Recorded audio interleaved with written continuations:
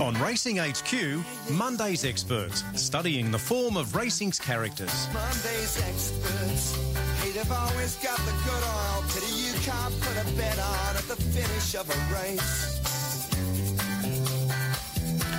Welcome to Monday's Experts. So first off, big thanks to Mick Guerin for his efforts and thoughts there on the pace on Sky Sports Radio on this Monday morning. And as always at this time on a Monday, it's an opportunity for us to find out a little bit about the story behind the name. And a name we're going to mention in this next half an hour is a name that we've been seeing pop up for many, many a moon here in Sydney, Jamie Walter. But more prominently over the weekend, we saw Jamie, even in that little intro there, that little filler, chatting then with Greg Radley after winning the 2023 Tab Everest with, of course, a horse that he syndicated under Proven Thoroughbreds, both Private Eye and Think About It, in that finish and, of course, winning the big race. But it's interesting because, as we know, with all of our chats on Monday's Experts, everyone has a story.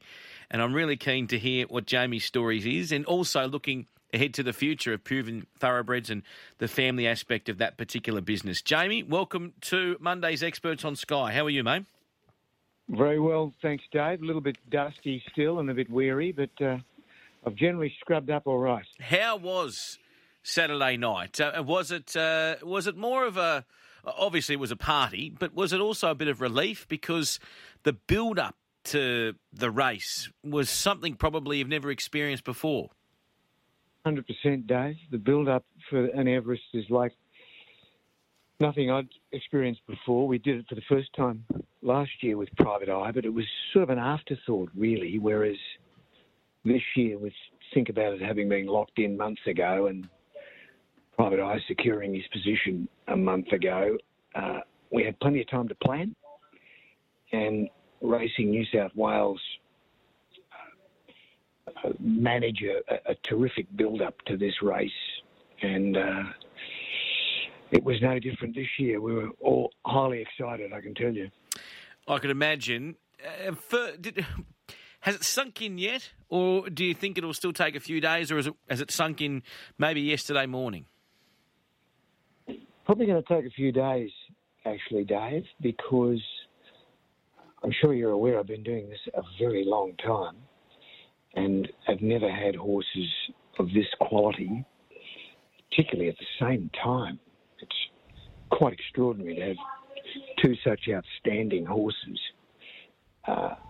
So, yeah, the reality of it's probably going to take a while to totally sink in. Let's talk about your career in life. From reading a little bit about you last night, you've got a passion for the horse, and you're actually very good in your younger years at shows and pony club out in the Central West of New South Wales. So the love of the horse has been around for a long, long time. Yes, Dave. I don't know whether I was very good at those equestrian pursuits, but I was certainly a keen participant and really enjoyed it. But then I guess like a lot of teenage boys, I got more interested in cricket and footy. Mm-hmm.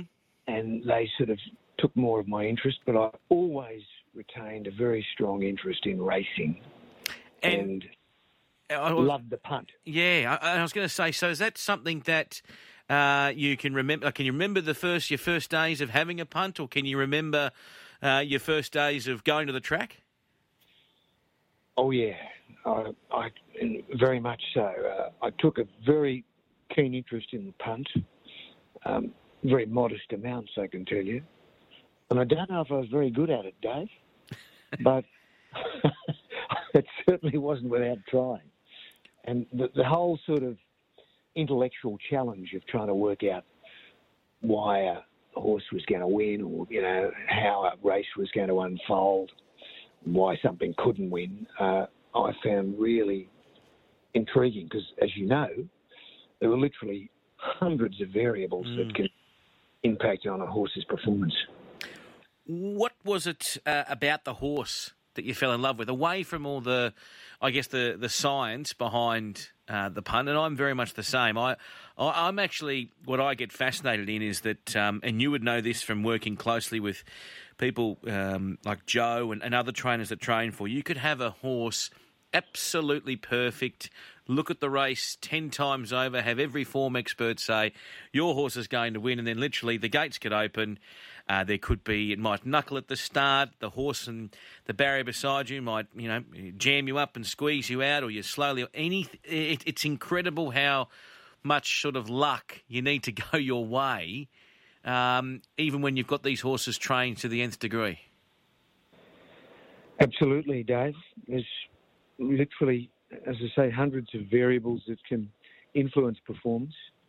And even at my age and stage, after doing this for so many years, I'm still learning. I'm still finding there are new ways to get beat. But that's part of the intrigue of the game, I think, because we're dealing with animals that can't speak. And because they're flesh and blood, like us, they have their on and off days. They have their particular personality quirks and likes and dislikes, and trying to figure them out is one of the major challenges of a good trainer, I think. Mm. And Joe Pride is a hands-on, highly intelligent guy who's a very keen observer of the horse, and he, although not having had a horse background as a kid, he's very much in tune with equine instincts. Very much so. I think there's a lot of, Joe Pride's his own man, but there's a lot of John Size in Joe Pride as well. And I think that he's obviously absorbed a lot of good minds around him, Joe, but then he's also made them his own. And he's got that knack for understanding his horses, very much so. Jamie, let's talk about your life. So you've grown up.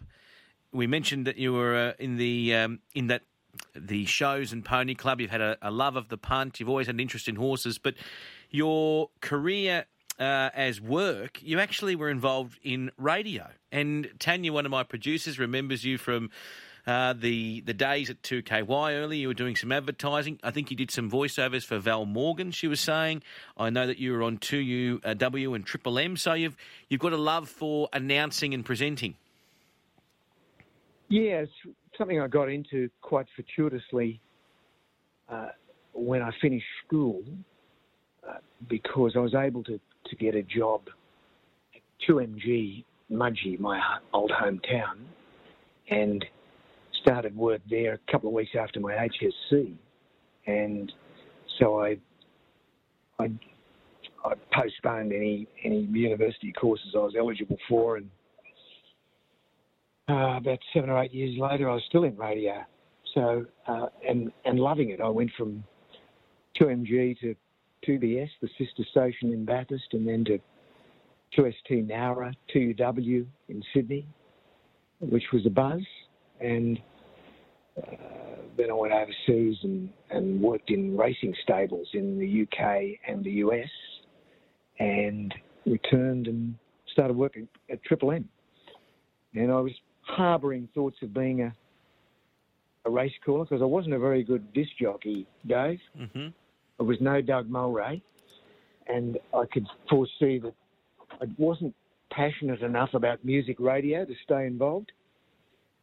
So I turned my attention to racing, and I did voiceovers as a sort of complement to that, if you like. Mm-hmm. For a while there, I was a voiceover person and a professional punter, and soon realised I wasn't going to make a quid out of professional punting.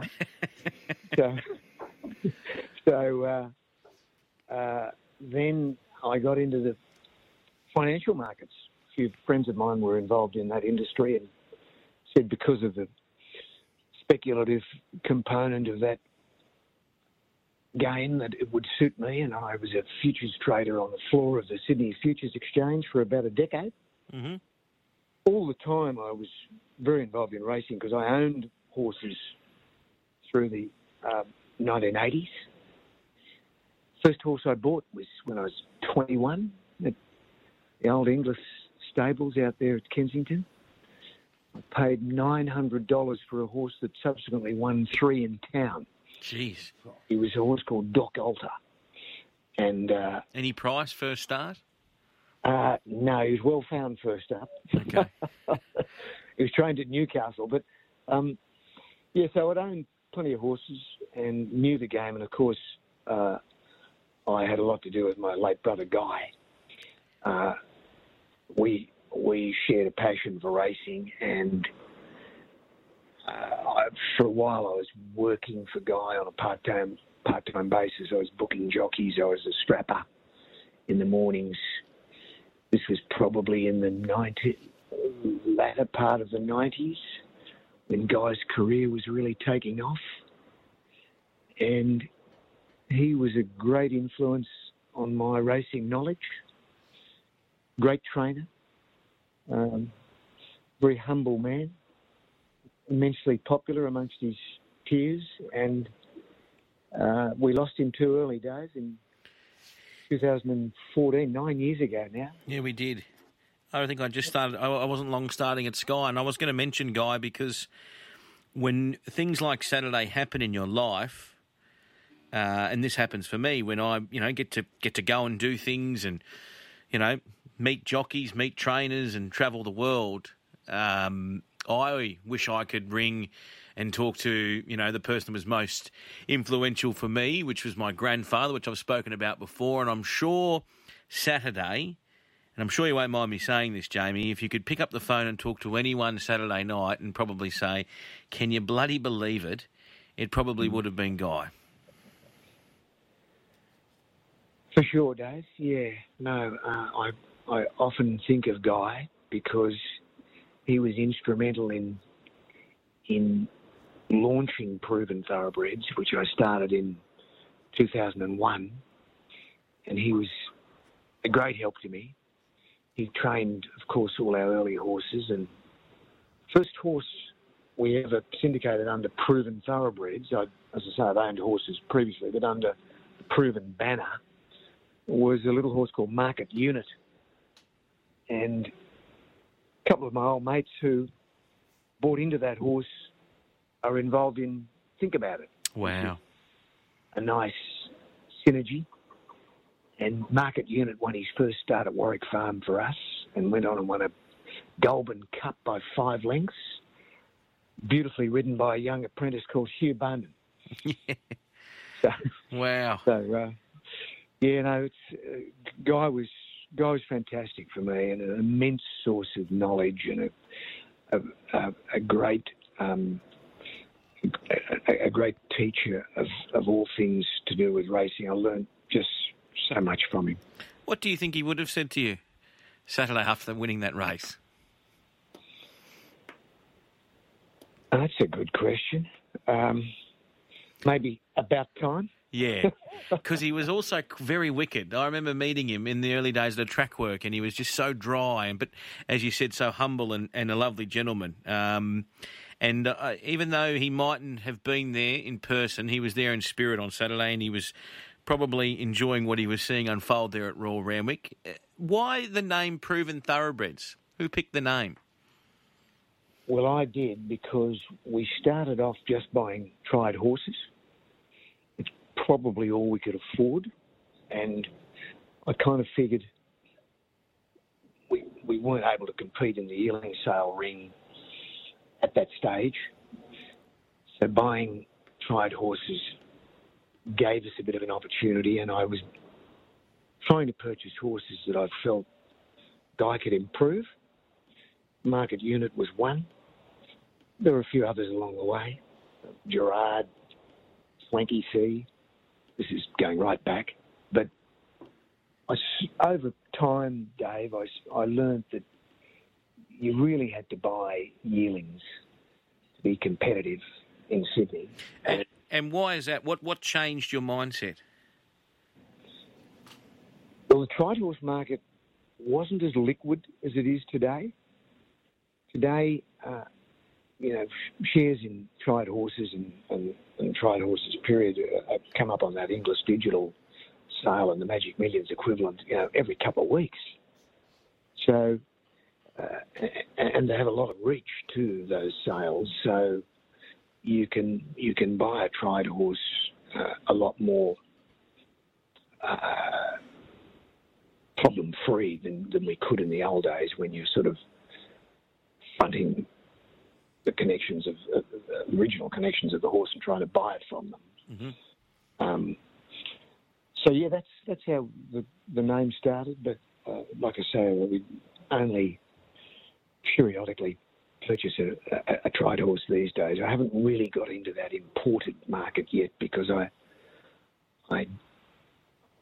don't know enough about the overseas form, and probably don't have the right sort of network over there to direct me in the right places. We're chatting this morning with Jamie Walter, of course, I can call you the CEO, director of Proven Thoroughbreds, of course, which were successful in the Everest on the weekend, the Tab Everest, with not only Think About It winning the Tab Everest, but also Private Eye running an exceptional race, and they will now match off in the Giga Kick, which will be in a couple of weeks' time. But tell us a little bit about the people that are involved with Proven Thoroughbreds. And obviously all syndicating companies have slightly different approaches. But one thing I've noticed with Proven, Jamie, is that you've got a lot of long-term clients, like you've just mentioned before. Some of the people in your first ever horses are now still in Think About It, and no doubt have other horses with other stables around the country. But what's your approach when you're at the yearling sales? Well, I always like to buy in tandem with the trainers, if at all possible, Dave. I sort of take the view that they're the ones getting up in the middle of the night to work these horses.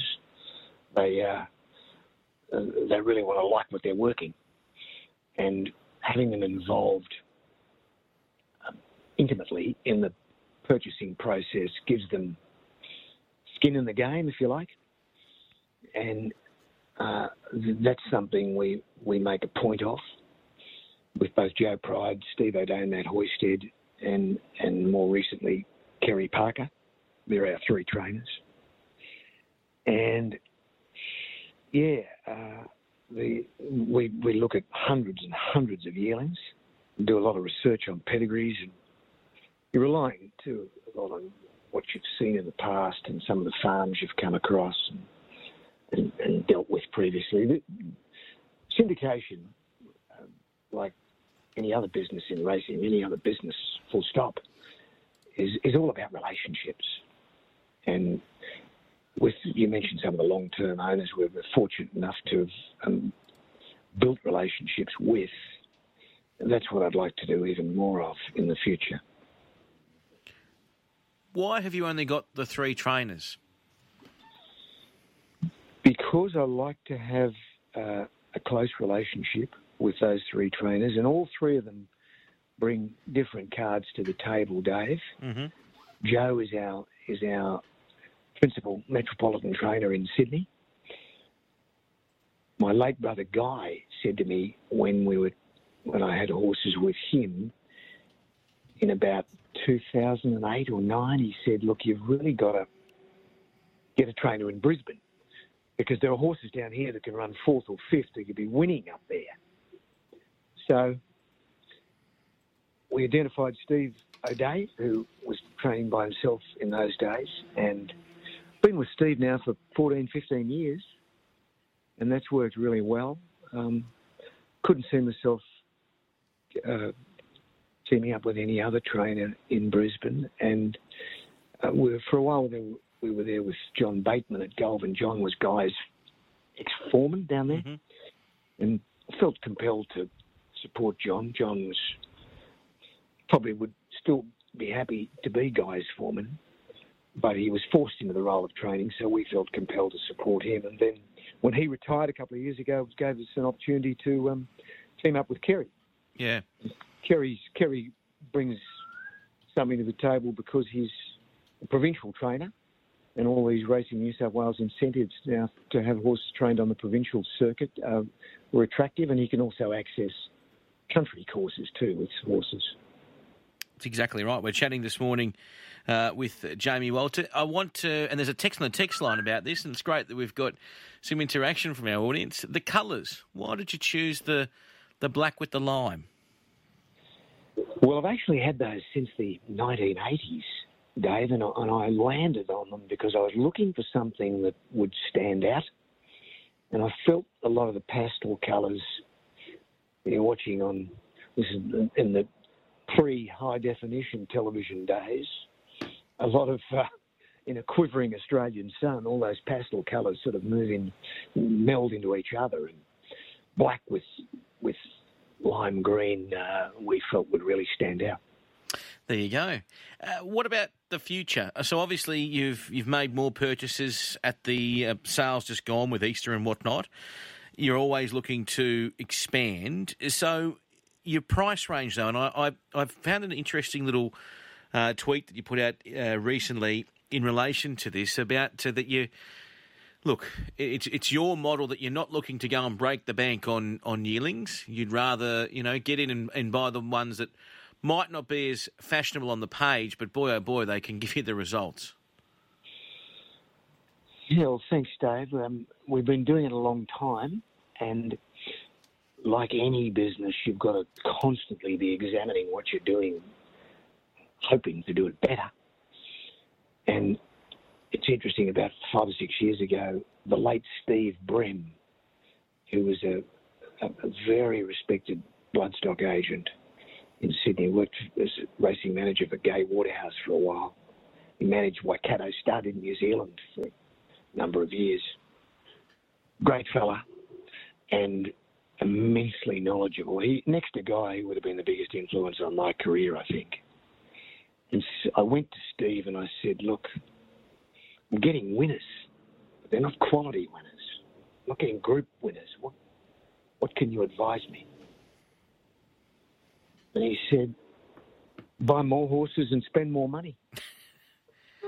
I said, that's easy for you to say. Anyway, I've plunged into a pool of red ink, and I've lived in it ever since, Dave. Is it been something that is there anything you would change along the way, or obviously, with the success of the weekend, no, but is there any was there any more sliding door moments you can think of? Not really. I think most things of any sort of significance and quality in racing tend to happen gradually.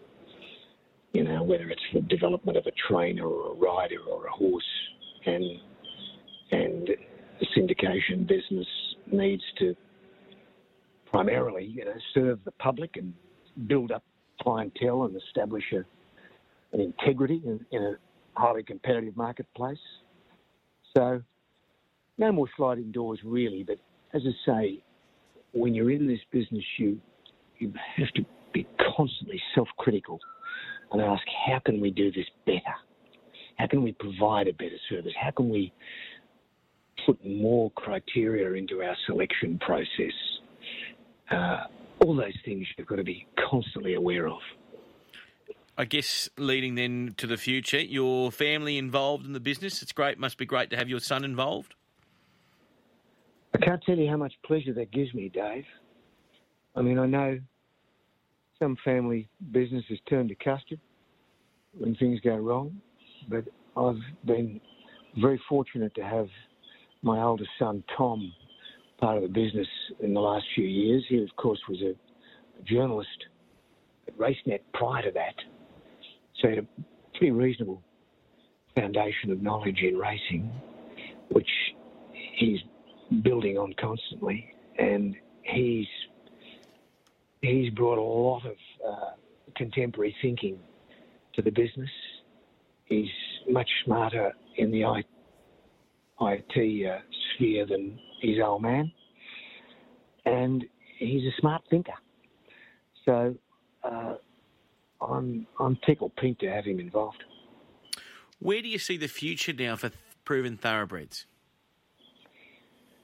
Well, Dave, I think one of the reasons I got into syndication all those years ago was that I recognised that because of the cost of it, when I was your age and younger, there were groups of 3 or 4 mates from the pub would race a horse, and, old wealthy graziers or, successful businessmen from the city as individuals would race horses.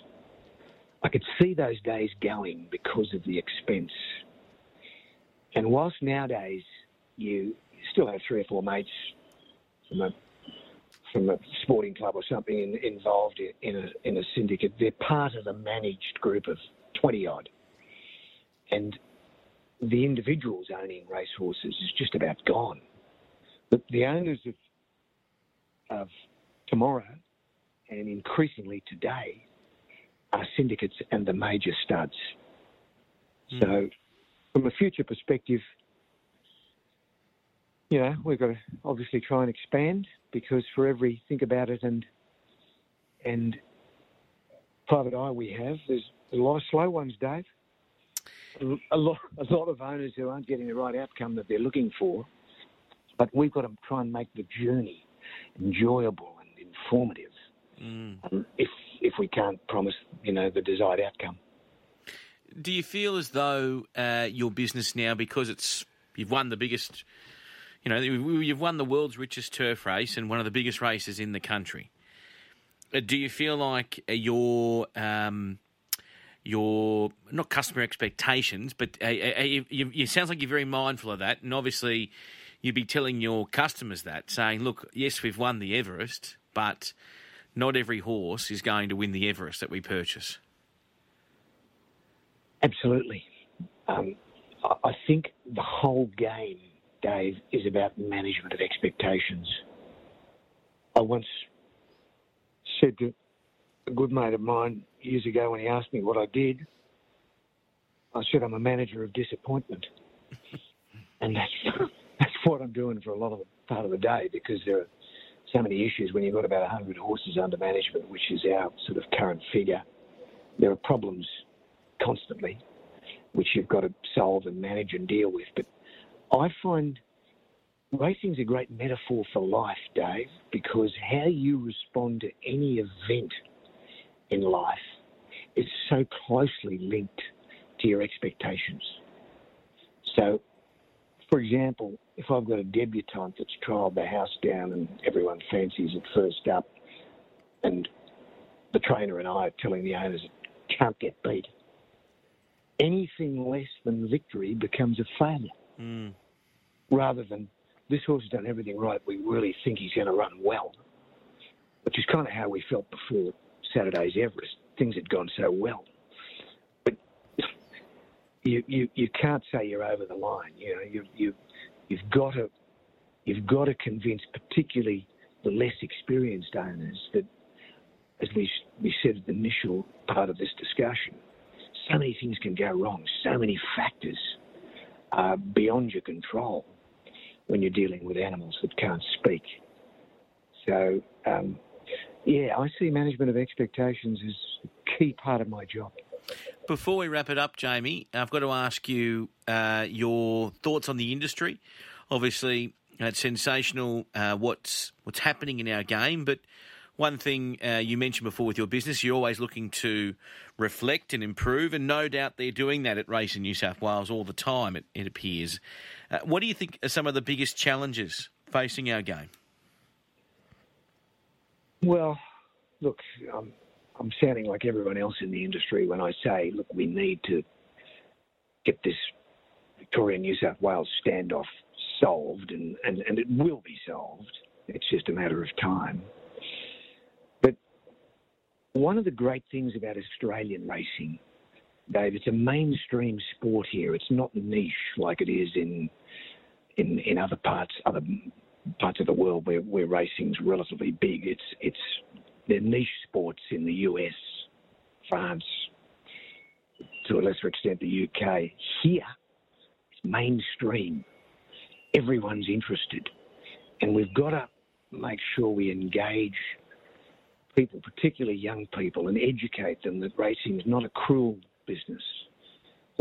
Most horses enjoy racing, and they're beautifully looked after. So that welfare thing is a challenge. But on a more specific note, I just want to make sure that Australian racing is still the domain of the battler. It doesn't become controlled by a handful of people, which is the state of play in Europe, for example. Here, what do we have? 5 or 6 syndicated horses in Saturday's race. How good's that? Mm. And that's a fair reflection of what Australian racing's about. Now, on the same night as we held the Everest in the UK was the Dewhurst Stakes. It's the equivalent of their Golden Slipper. You're not allowed to start in that if you've got a gelding. Mm. They've all got to be colts. Same with the English Derby, which to me that's divisive. That's not allowing the battler to get involved. And I hope that Australian racing retains that ethos of looking after the average bloke in racing. And before I let you go, I always ask all of my guests this, Jamie. What would you say if you were standing right now in front of a young 18-year-old Jamie Walter? What advice would you give him? I'd say, notwithstanding the positive impact that my careers in radio and financial markets were to my now chosen field as a syndicator, I probably would have said get into syndication a little bit earlier because I love it so much. I'm very passionate, Dave. I'm very fortunate to love what I do. And I have no regrets, but if I'd got into it a touch earlier, I probably would have achieved more to date. It's been sensational to talk to you. It was lovely to see how it all unfolded on Saturday. And I think you even made the comment before Saturday, win, lose or draw. You were there on the big stage with 2 sensational horses. And I look forward to seeing them go around at Rose Hill in the Giga Kick. Jamie Walter, thank you for coming on Monday's Experts. My pleasure, Dave.